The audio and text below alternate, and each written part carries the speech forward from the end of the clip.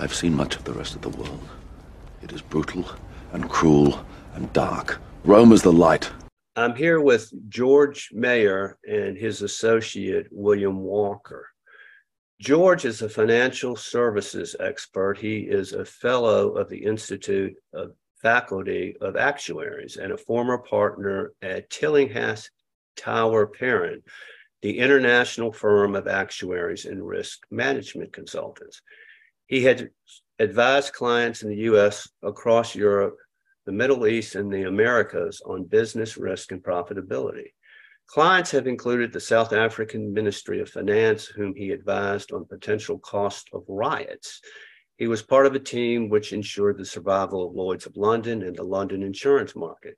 His advice to an Irish government commission led to reforms which substantially reduced deaths on Irish roads. George holds a PhD in the finances of the Roman Empire and from King's College London, a first-class honors BA in classics and MA in classics with distinction from Birkbeck College, University of London. He holds a first-class honors BA in special honors mathematics from Trinity College, Dublin, where he was a scholar of the foundation. All of this points to George as a smart guy. He is the author of Pugnare, Economic Success and Failure, which uses the Roman Empire as a parable for our times. It was described by the Financial Times as fabulous and essential reading for central bankers. It was also listed by The Week magazine as one of the top 10 business books of 2021. And what George does in his book is he draws parallels as to why Rome actually fell and what is going on in the world today, which are surprisingly very, very similar. So, George, how are you? William, how are you? Very well, thank you. Very well, thanks. And if we would, let's go to this map. These are places where Roman coins have been found. Okay, the map, it comes from the Journal of Roman Studies from last year, and it was produced by these excellent scholars, Exter and Manders.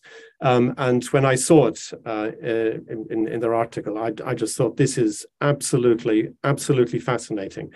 And that illustrates exactly what you've been talking about and what's covered in the book.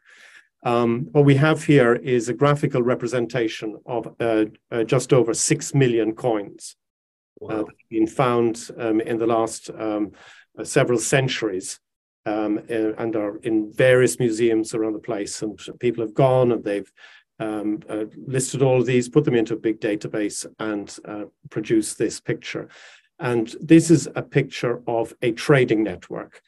We think of the Roman Empire, we think of Roman history as army, conquest, and the like. But what they did from the time of Julius Caesar was they transformed themselves from that, acquiring other people's wealth model to generating it themselves. It's like a company going from an acquisition strategy to an organic growth strategy.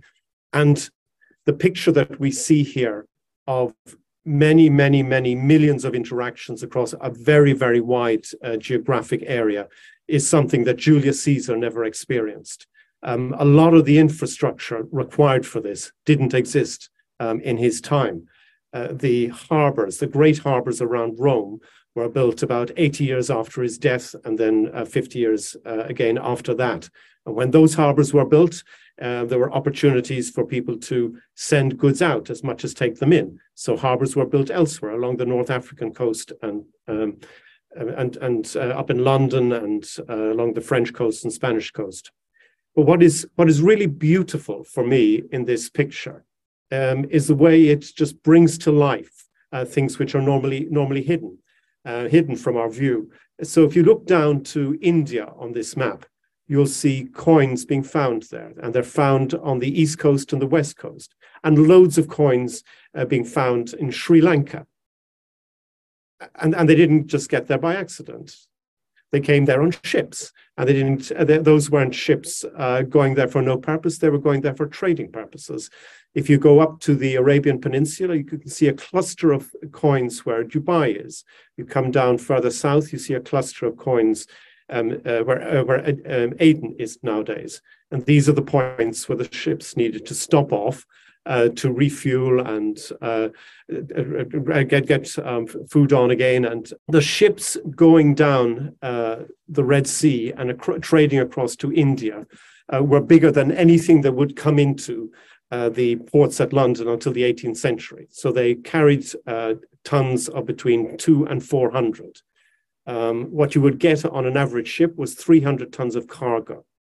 We hear a lot about the Silk Road, but the Silk Road couldn't do what these ships were doing.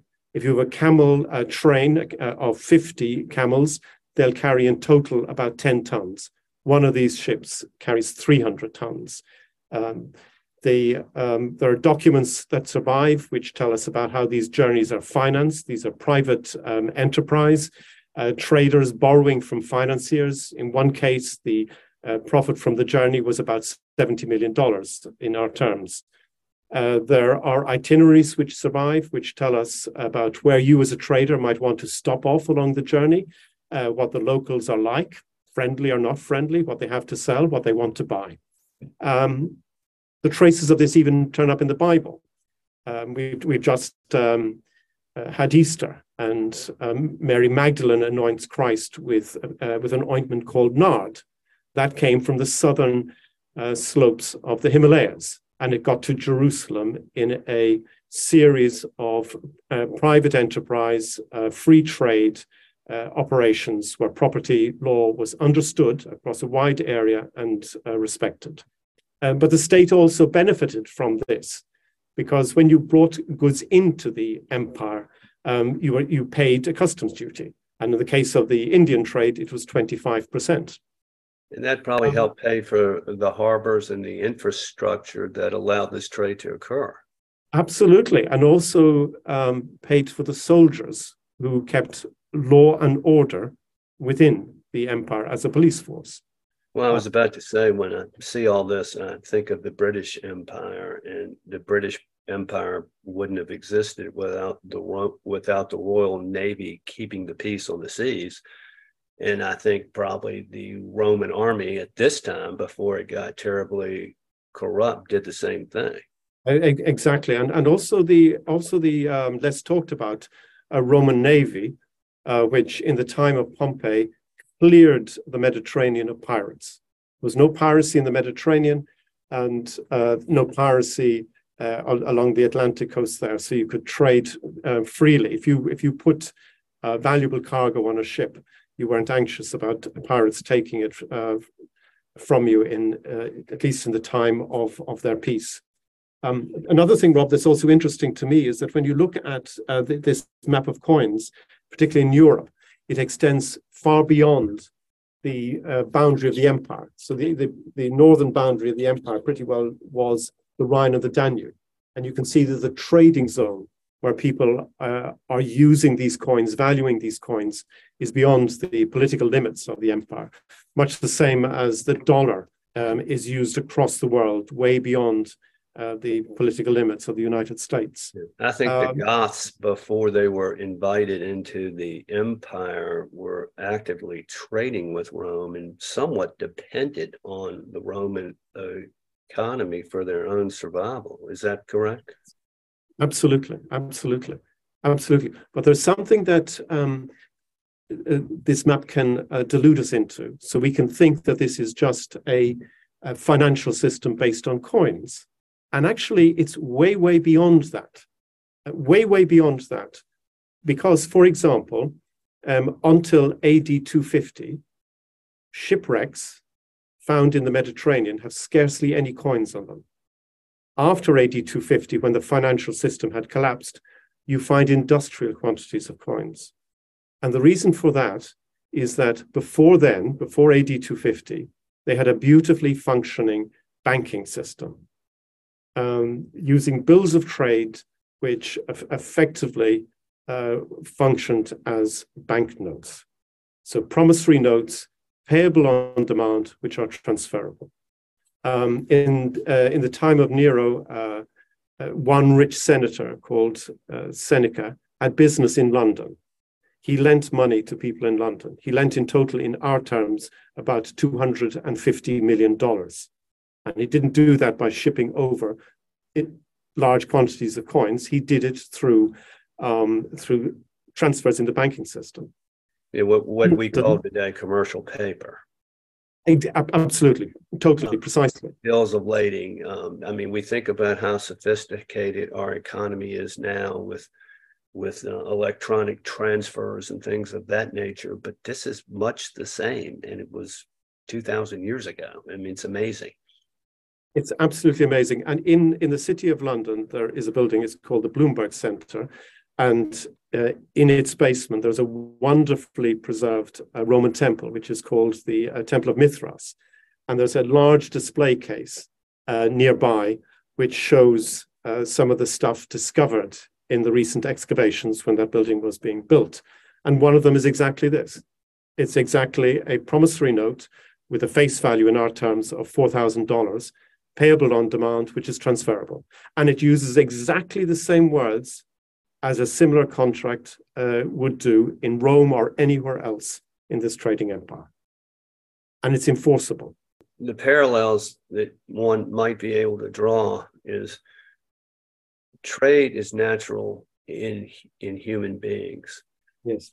We want to better ourselves, but in order to have an effective trade system, you have to have order. Yes. And you have to have what I would call the rule of law. Yes. And intense protection of property rights. Yes. And once you have that, it's almost inevitable that human societies will create these sophisticated networks with bills of ladings and promissory notes and banking centers around the world that will facilitate trade. But it's just absolutely remarkable that this existed up until, I don't know, 300 AD or so, before it started to fall apart, or maybe a little sooner. Yes. And we didn't see this type of economic complexity and wealth creation until, I believe you mentioned when we were talking a little while ago, until about 1816. And what's the significance of 1816 is when Britain finally discovers how to make a currency based on a gold coin, a silver coin, and a copper coin work. Because if you have these three coins, two precious metals and one base metal, there is always the risk that someone will figure out that you're undervaluing gold or undervaluing silver, and they'll exploit it. And in the case of Britain, through the 18th century and the 17th century, depending how the price varied, coins would leave circulation and go to rival mints on the continent. And it was a big intellectual puzzle. And people like Isaac Newton, who was the master of the mint at one stage, tried to solve it. And it wasn't until 1816 that they discovered how to solve it. And by 1833, it was fully implemented. And it wasn't until 1873 in the United States that the same developments happened. And it was the foundation of Britain's commercial success, the fact that it had a robust, strong currency that the Romans had until AD 250 or thereabouts. Sound is a pound, and you can see what happened with Bretton Woods and the devaluation of the dollar. Luckily, we haven't imploded because of that, but the importance of a sound, secure, and stable monetary system is obviously what promotes this type of trade. And we talked a little earlier about there's always this PC world we have to hear about, servitude and slavery and things of that nature. But by the time of 1816 came around is kind of when the British led the world in eradicating slavery. But it couldn't have been eradicated without a means of production to lift people out of the centuries of feudalism we had before. And this type of trade resulted in incredible prosperity and a monetary system where all of a sudden you could pay people to do labor instead of, and they could advance themselves, give themselves dignity, and be part of the great democratic experiment of liberty. So this type of what I would call stable financial system, extensive trade, protection of property rights, lifts people out of despair. It's more than just the creation of wealth, but it has also created unknown liberties for those who participate in the system. And I think it's something, I think George's work is so important because we have a tendency to overlook history and things that have worked. And this map in George's book, Pugnare, if anything, it shows what works and what doesn't work. When the Romans annexed Egypt, they acquired all the treasures of Egypt, all the gold that had been made into statues and this, that, and the other, that had been acquired by them over centuries. And what the Romans did with it under the leadership of Augustus was they brought it back to Rome and they made it into coins. And they spent money on infrastructure, and they spent money on restoring the city, things like that. So it's what you do with the treasure. And in their case, it was used to increase the money supply and then use that money supply for economic well-being, to create stuff that would last for hundreds of years, such as roads, and to give employment to people. Right. So I wonder whether if we looked more deeply into what Britain did and what Spain did, we might find that Britain used it for commerce and Spain used it for the adornment of things. Right. I think you're right there. For me, I hope I'm not spending too much time on it, but for me, this picture just says so much. And for me, I put it in the context of those two dates, 1816 for Britain, after more than a century of efforts, which involved Isaac Newton, eventually figures out how to recreate the currency. Right. And then 1873 in the United States. Back when the added sound as a pound was in common circulation. Yes. I've always kind of listening or reading, as I mentioned, about the Napoleonic Wars. And,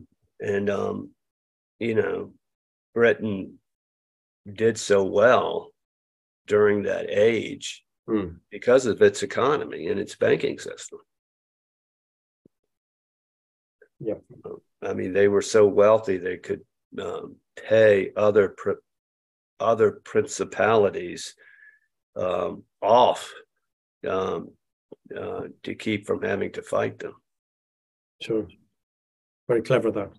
I'm kind of addicted to my phone, and I scroll it while I'm drinking coffee in the morning. And, I subscribe to, I get these feeds of, I like ancient history and the mysteries of the ancient world. You get these, things that pop up in your mailbox, but I have read, and I don't know whether there's any validity to it, but that Roman coins have been found in South America. Have you heard that? No, I haven't heard that. I read that article too. I was thinking I think they might have been lost by a tourist. there were quite a few. Yeah, there was another. I don't know if it was in the same article, but there was a reference to a Roman figurine that had been found in some Viking Viking grave in Iceland or something. But yeah, I read about the coins that were discovered in there was some in South America, but I was a bit skeptical. But And I think it may have been some sort of pottery as well that was distinct. yeah, that's right. There was something in South America and something in Mexico. But there are actually there are written accounts. I was reading them on Wikipedia the other night about a tradesman who I think he had a diary written in Greek, and he wrote a bit of just a journal describing a book, just describing the different ports all the way down. Is this the Gulf of Arabia? Like just as you the go Red Sea. the Red Sea, and then as you come around, and he also described some of the ports on the western coast of India, and like what they were. He just wrote about what they were like, what the people were like, what you could buy there. But they were interesting. It was fascinating. In the Bible, Mary Magdalene anoints Jesus with an ointment called nard, and that comes from a honeysuckle plant that grows on the southern slopes of the Himalayas. Oh, really? So private trade and lots of people in the chain took it from there all the way up to Jerusalem. And also, I mean, this is slightly not to do with the Romans, but the reason that the Virgin Mary is often depicted as being blue in church is because of lapis lazuli or lapis lazuli, which was mined from a mine in Afghanistan. And before this arrived in Venice, they'd never really been able to get a very vibrant blue color before. And they refined the process over several centuries, but they were able to, for the first time, using this stone lapis, they were able to get this very vibrant blue color. And that was why it became very valuable, more valuable than gold. And the church decreed that it could only be used by the church, and that was why they used it for the Virgin Mary, why she's blue. This idea of world trade, and years ago I read this book, Undaunted Courage, which is about the Lewis and Clark expedition across America, 1803, 1805. And when they got to the Continental Divide, they met Indians who, one of which was wearing a British pea jacket that belonged to a sailor. And it just shows you that this trading occurs naturally among human beings, and geographically it spreads. So you can't assume that a good that you found in Stockholm, and archaeologists found, originated there. It could have originated almost anywhere in the world. And I think when you look at some of these Anglo-Saxon archaeological digs in Britain, some of the goods they find in these graves come from places thousands of miles away originally, in an era where I don't know, we assume it was the Dark Ages and they had a very closed economy, but apparently it wasn't as enclosed as we tend to believe. And things can move very far if you've got a succession of deals. So right. I sell something to you, and you go off several miles, you sell it to someone else because you knew they wanted it, and then it goes from there to somewhere else. Yeah. And that's, all of this trade has much to do with the assimilation of cultures, kind of finding a common mechanism, and adopting principles, not just economic, but maybe social mores and other things that work. I mean, trade facilitates a lot of good things besides just economic wealth. Because essentially it's cooperation. So if I'm trading with you, we're both cooperating. We both need to understand each other. Voluntary transactions instead of mandatory. Instead of me coming and taking the money from you. Right. Why that was also one of the explanations as to why the Egyptian empire fell, is that it survived the sea people. It was one of the few empires to survive in the Western Mediterranean to survive the attack of the sea people, who were kind of migrating hordes, who kind of toppled a lot of the Bronze Age civilizations. The Philistines, correct? That's right. They went on. That was one of the groups that kind of made up this kind of melange of people that had been dislodged because of, I think they just thought that it was kind of seasonal, kind of climate changes that had disrupted these populations. But the Egyptians were actually able to fend them off. But it was kind of redundant because the other civilizations in the Western Mediterranean weren't able to. They were toppled, and the Egyptians relied upon them to trade with. They had produce and resources that they needed, and as a result, those trade routes dried up, and it eventually spelled the decline of the Egyptians. Well, George, you have an opportunity to promote world peace, in the sense that if people really understand the importance of trade, yes, there's no reason to go to war. I mean, we see Xi Jinping right now circling Taiwan, and the Russian invasion of Ukraine. There's no reason. No one gains by that. But if we have free and voluntary trade with the protection of private property, both nations prosper. And to the degree that we're prospering off of one another by creating wealth, there's no reason to kill each other.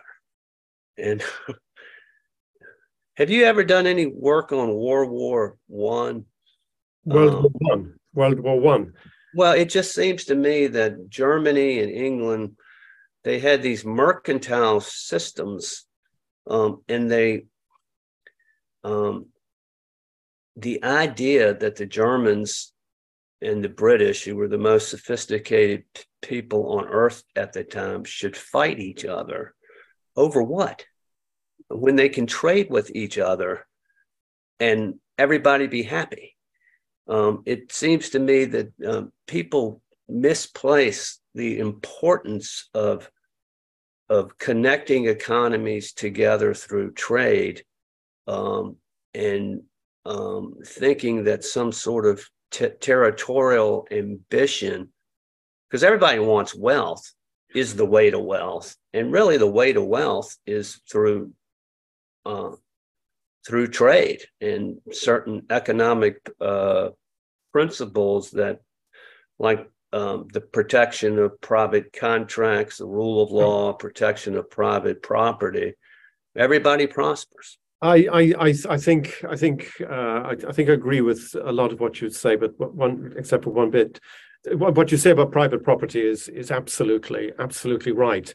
And one of the reasons this thing worked was because they understood and enforced private property rights.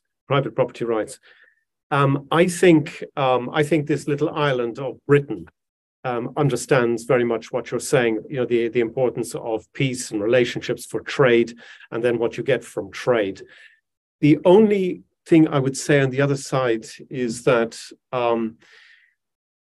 trade rewards talent.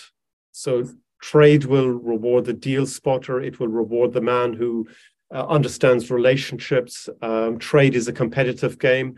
It rewards those who are comfortable in a competitive sphere, those who can survive, and there will be losers. And, I think a country like Britain is very, very comfortable with trade. It's a maritime country. That's what it does. The United States is very comfortable with trade. Parts of India, maybe a lot of India, yes. Whether China is, I don't know. And maybe if you were to bring China into this wonderful paradise of free trade, you might actually be bringing them into an area where they're uncomfortable and not very strong. Now, that's a guess because I don't understand China that well. So I agree with what you're saying with that possible caveat. Yeah, it's just your work, I think, is so important for people to understand good public policy. And it's just not economic policy, but it has to do with international relations and keeping the peace. Look what getting back to the Royal Navy, look what they did for the world. I mean, you look at all the colonies of Britain and the civilization that Britain brought them and the trade and the wealth that was created at that time. And when a lot of these places have been disconnected from Britain, the Bank of England and these trading routes, and part of what would you call Britain? We call ours a democratic republic, but part of a nation of democratic institutions. There's wealth, and when you become disconnected with that, there's not. And I think when you look at Britain as opposed to France, the Napoleonic Code, you go back to Alfred the Great, and there were actual deeds where somebody had a legal instrument where they owned that land. Yes. And that land was a bundle of sticks, and those sticks were property rights that were protected. And I think that's why the Anglo-American world has an advantage, because of our legal systems that protect property. So absolutely, totally. I think also from in Britain, I think they have a very deep understanding of the importance of order and stability. So it's not to be stasis, it's not to be no change, but for things to happen in a stable way. And you need that for trade and to happen and all the rest. The French, for example, in their psyche, don't have that understanding. Their foundation myth is disruption. Right. Storm the Bastille and cut people's heads off. And it works, whereas that's not the British one.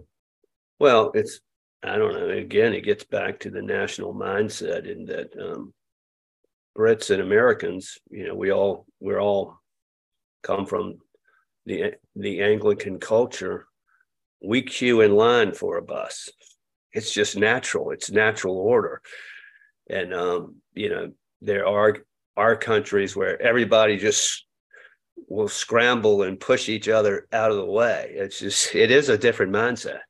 But I do think that your work, people understanding a strong monetary system, protection of private property, and trade is what lifts the world out of despair. Absolutely. And it needs to be protected and understood. So many people don't understand anything about economics. But what makes capitalism work, what creates wealth, are not mandates from the government, such as the Obamacare health bill, which says you have to buy this. It's voluntary transactions where people vote with their money, their property. And and you don't need government for that. Government is jealous because you don't need them. But that's what creates wealth and happiness. Y'all wanted to talk about the banking crisis in Silicon Valley, and I'm interested to hear y'all's take on that. I can speak to that point. I don't have a religion on inflation. So I don't say that I belong to the religion of the monetarists or the religion of the Keynesians or the whatever. The way I look at it pragmatically, I look at it like you might look at a business. which is that in certain circumstances, if you do this, this will happen. But in other circumstances, if you do that, something less will happen.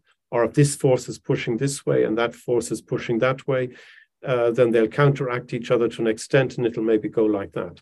So I think that if someone tells me that there's an increase in productivity and so on, that's having one effect, that there's a disruption to the supply chain, it's having that effect, all of that will make sense to me. Where I think the system goes wrong is if people start to get a religion on it. So if I take the Bank of England, for example, at the moment, and I think they're doing a lot of great things in a lot of great, they work in a lot of areas, but in their view of what's happening on inflation, they basically completely rule out any possible impact that the increase in money supply has had. So they went through a process of quantitative easing. They increased bank reserves, which fed directly out into the population, and the average bank deposit in this country is up by 20%. And that it's up by 20%. On average, people have 20% more money in the bank than before the pandemic. And as far as they're concerned, this has no effect whatsoever upon inflation. It has no explanatory power. And that is, that's groupthink, or it's a form of madness to me. So that, whatever it is, but there's something, at the moment, it hasn't done us any great damage beyond delivering aggregate inflation that will be about 20% to us.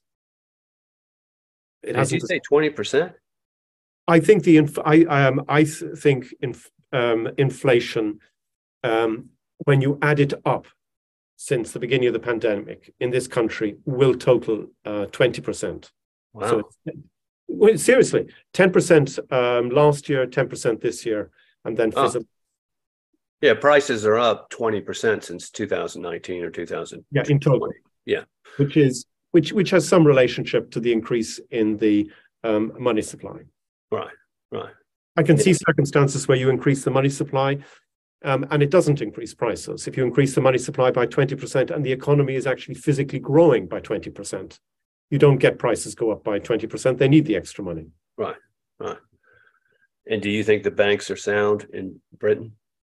I think British banks, to the extent that it matters, are sound.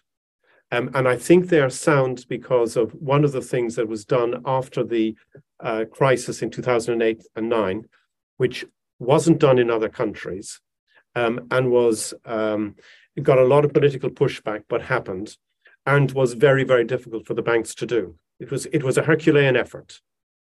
And that's ring fencing.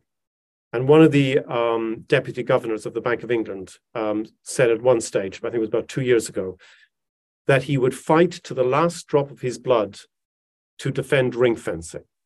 And that's an extraordinary thing for a person to say, but he had lived through the crisis. And what they did was they took banks like Barclays and they basically split them into two. And all of the retail business, all of the small business mortgages goes into one bank, and no risky gambling stuff can go in there. And so you split Lloyd's like that, and then these ring-fenced entities, there's less risk in them, so that's good. But most importantly, if anything goes wrong with them, they're of a size that the state can protect. They don't overwhelm the state. If you have all of that mixed in with the gambling stuff and you have to rescue the whole lot, the state couldn't protect the whole lot. And that, I think, has made it extremely sound. Well, yeah, that's one of the things they've done superbly well in this country. Yeah, that's, we've had that so many times here with back in the 90s was called the savings and loan crisis. Yes. And what the government allowed to happen was they socialized the risk. And when you socialize the risk, banks take extraordinary gambles. Exactly. And it's just, again, everything goes back to human nature and understanding what drives us. And, we are creatures with I always use the duality of man as a good example. But we're capable of great good and great evil, and it's all the way we are wired. And just about every time there's a new policy proposed in Washington, you analyze it not by matrices and statistics. You analyze it by how are human beings going to behave in the face of this new policy. Pretty predictable. Yeah, my training is actuarial, so it's in the numbers, and then you go and you advise a company in Lloyd's, in Germany, France, the Middle East, or wherever, and you end up saying the numbers are very important. I must understand the most important number, whatever that is, but it's basically human nature. Right. Human nature that will make this organization thrive, or that will kill it, and you just see it then multiple times. Right. And it's always the case. There's always corruption. I believe in all the tenets of traditional Christianity, but is the church corrupt? And generally, I say yes. No matter what denomination you are, or whether you're Catholic or Protestant, when human beings are together and they have a certain amount of power, and they're insulated, there will be problems, even in the best of institutions. And I think that's one of the things that people don't recognize in public policy either, is that human beings, I would say we're all corruptible. Some of us are corrupt, but all of us are corruptible.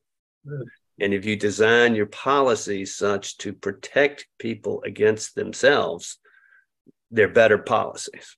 I think as SVB, the Silicon Valley Bank in the US, kind of illustrates that. They're getting a flood of deposits in, more than they can actually lend out. So they say to themselves, well, we can get a better return by buying long government bonds. And then instead of doing what they're supposed to do and lend the money. And also there must have been someone in their organization who said to them, well, yes, at the moment we get a better return on these long government bonds, but someday the interest rates will go up. And on that day, we will have a massive capital loss. It is inevitable that we will lose. So what we have is, we have a slightly better return today and tomorrow and the day after, but there will come a day when the interest rates go up, and then we will lose a massive amount of capital. And then they went and did it. Well, I don't understand. It was inevitable. How they could have done that, in the sense that when interest rates are practically at zero, they're going to go up. Exactly. When I look at that, I look at basic, what's the cause of that?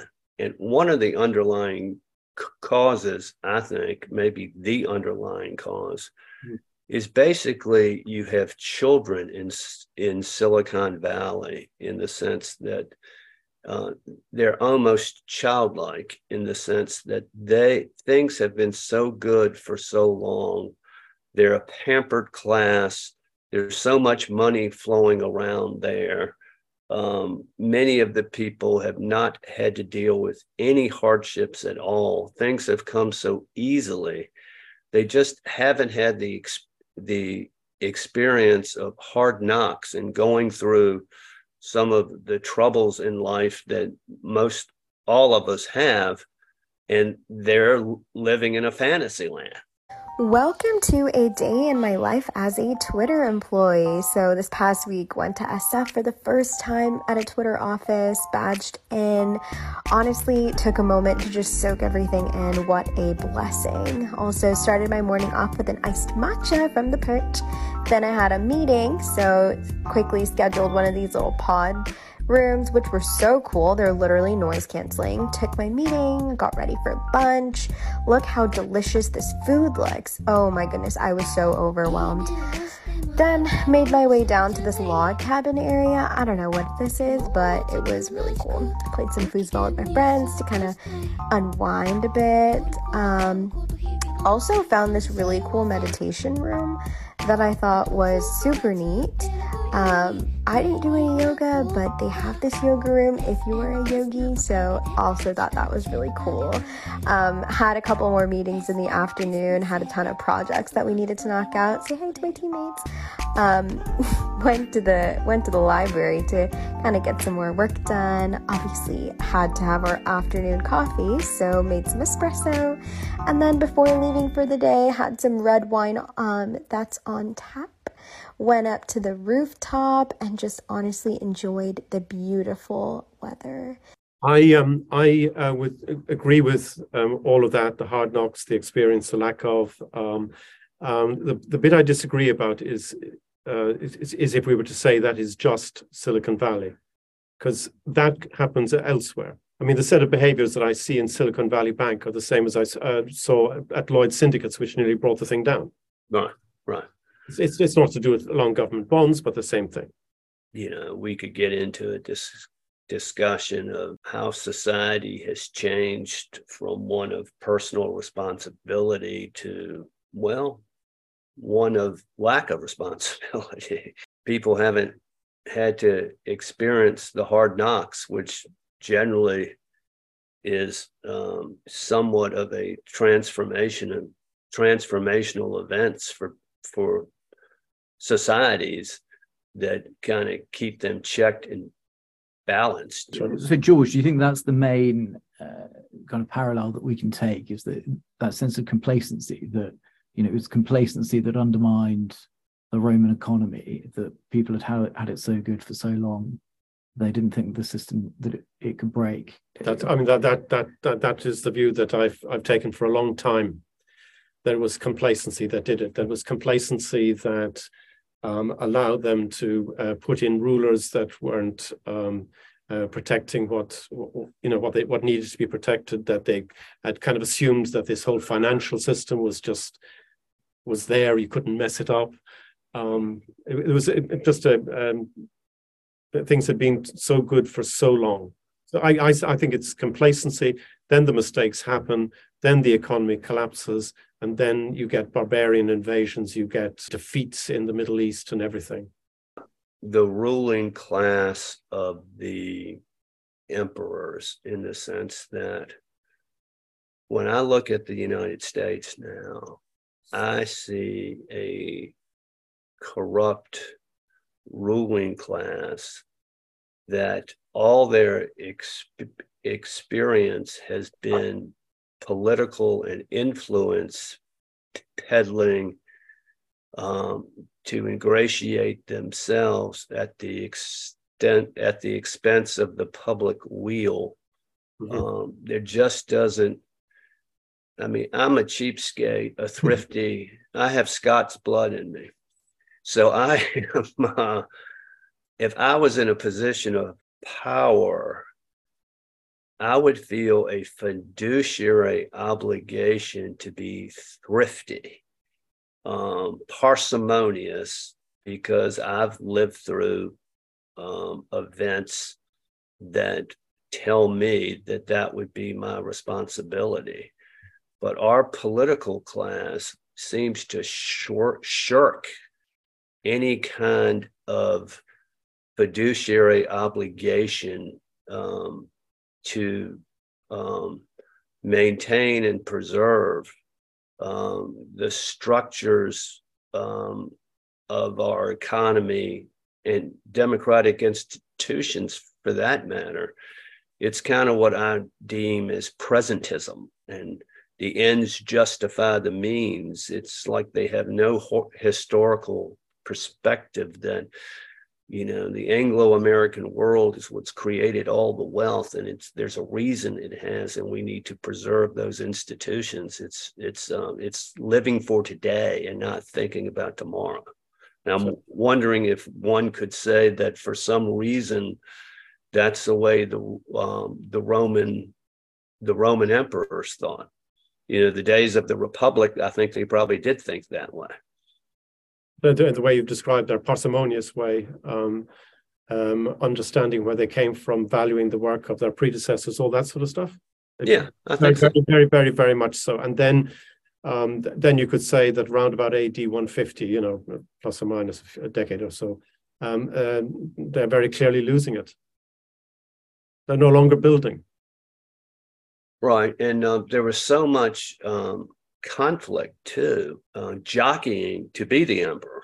Absolutely, and what they did from the middle of the first century on for about 100 years is they got rid of that jockeying by making sure that the successor of the emperor was known in the lifetime of the emperor. Right. So he adopted as his son someone who was acceptable to the people and the Senate. So you have a smooth transition of power, and you remove the jockeying. And once you get into the jockeying, then exactly what you say happens.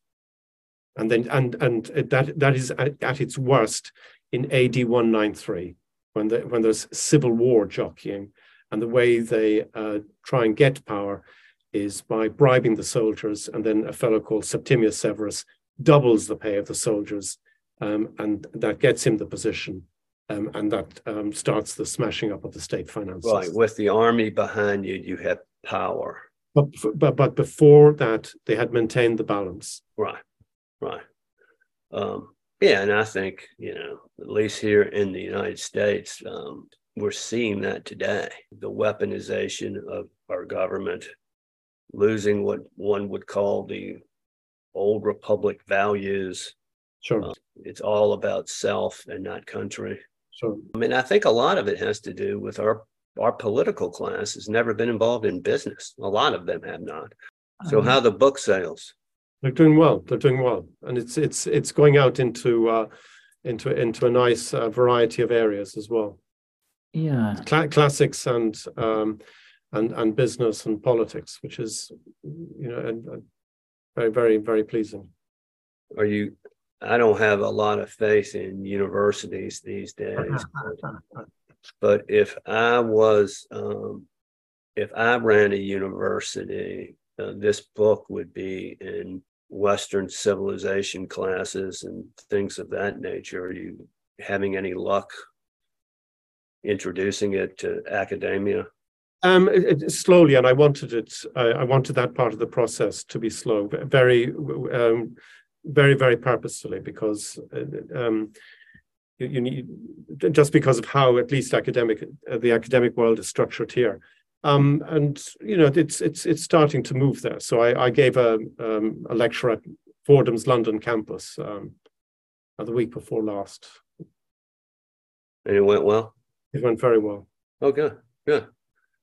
Your main thesis here is really the foundation of the history of the world, in the sense that it's endemic to the human being to want to trade. Yes. And that trade lifts people up. Yes. And if you can trade under the same principles that the Roman Empire did when it was successful, and what Britain did, mm-hmm. You will create wealth and happiness. I mean, that's kind of in a nutshell why this is important, I think. Sure. Yeah. So you have an opportunity to make the world happy. How about that? Well, this has been extremely interesting. I appreciate y'all's time. And I think people who might watch this podcast should, where can they find your book? It can be found on anywhere online in the United States. So it can be found on Amazon and so on. Okay. But enjoy talking to y'all. Fantastic. Great to talk to you again, my friend. Yeah. Thanks very much, Rob. Thanks. Thank you. Bye-bye.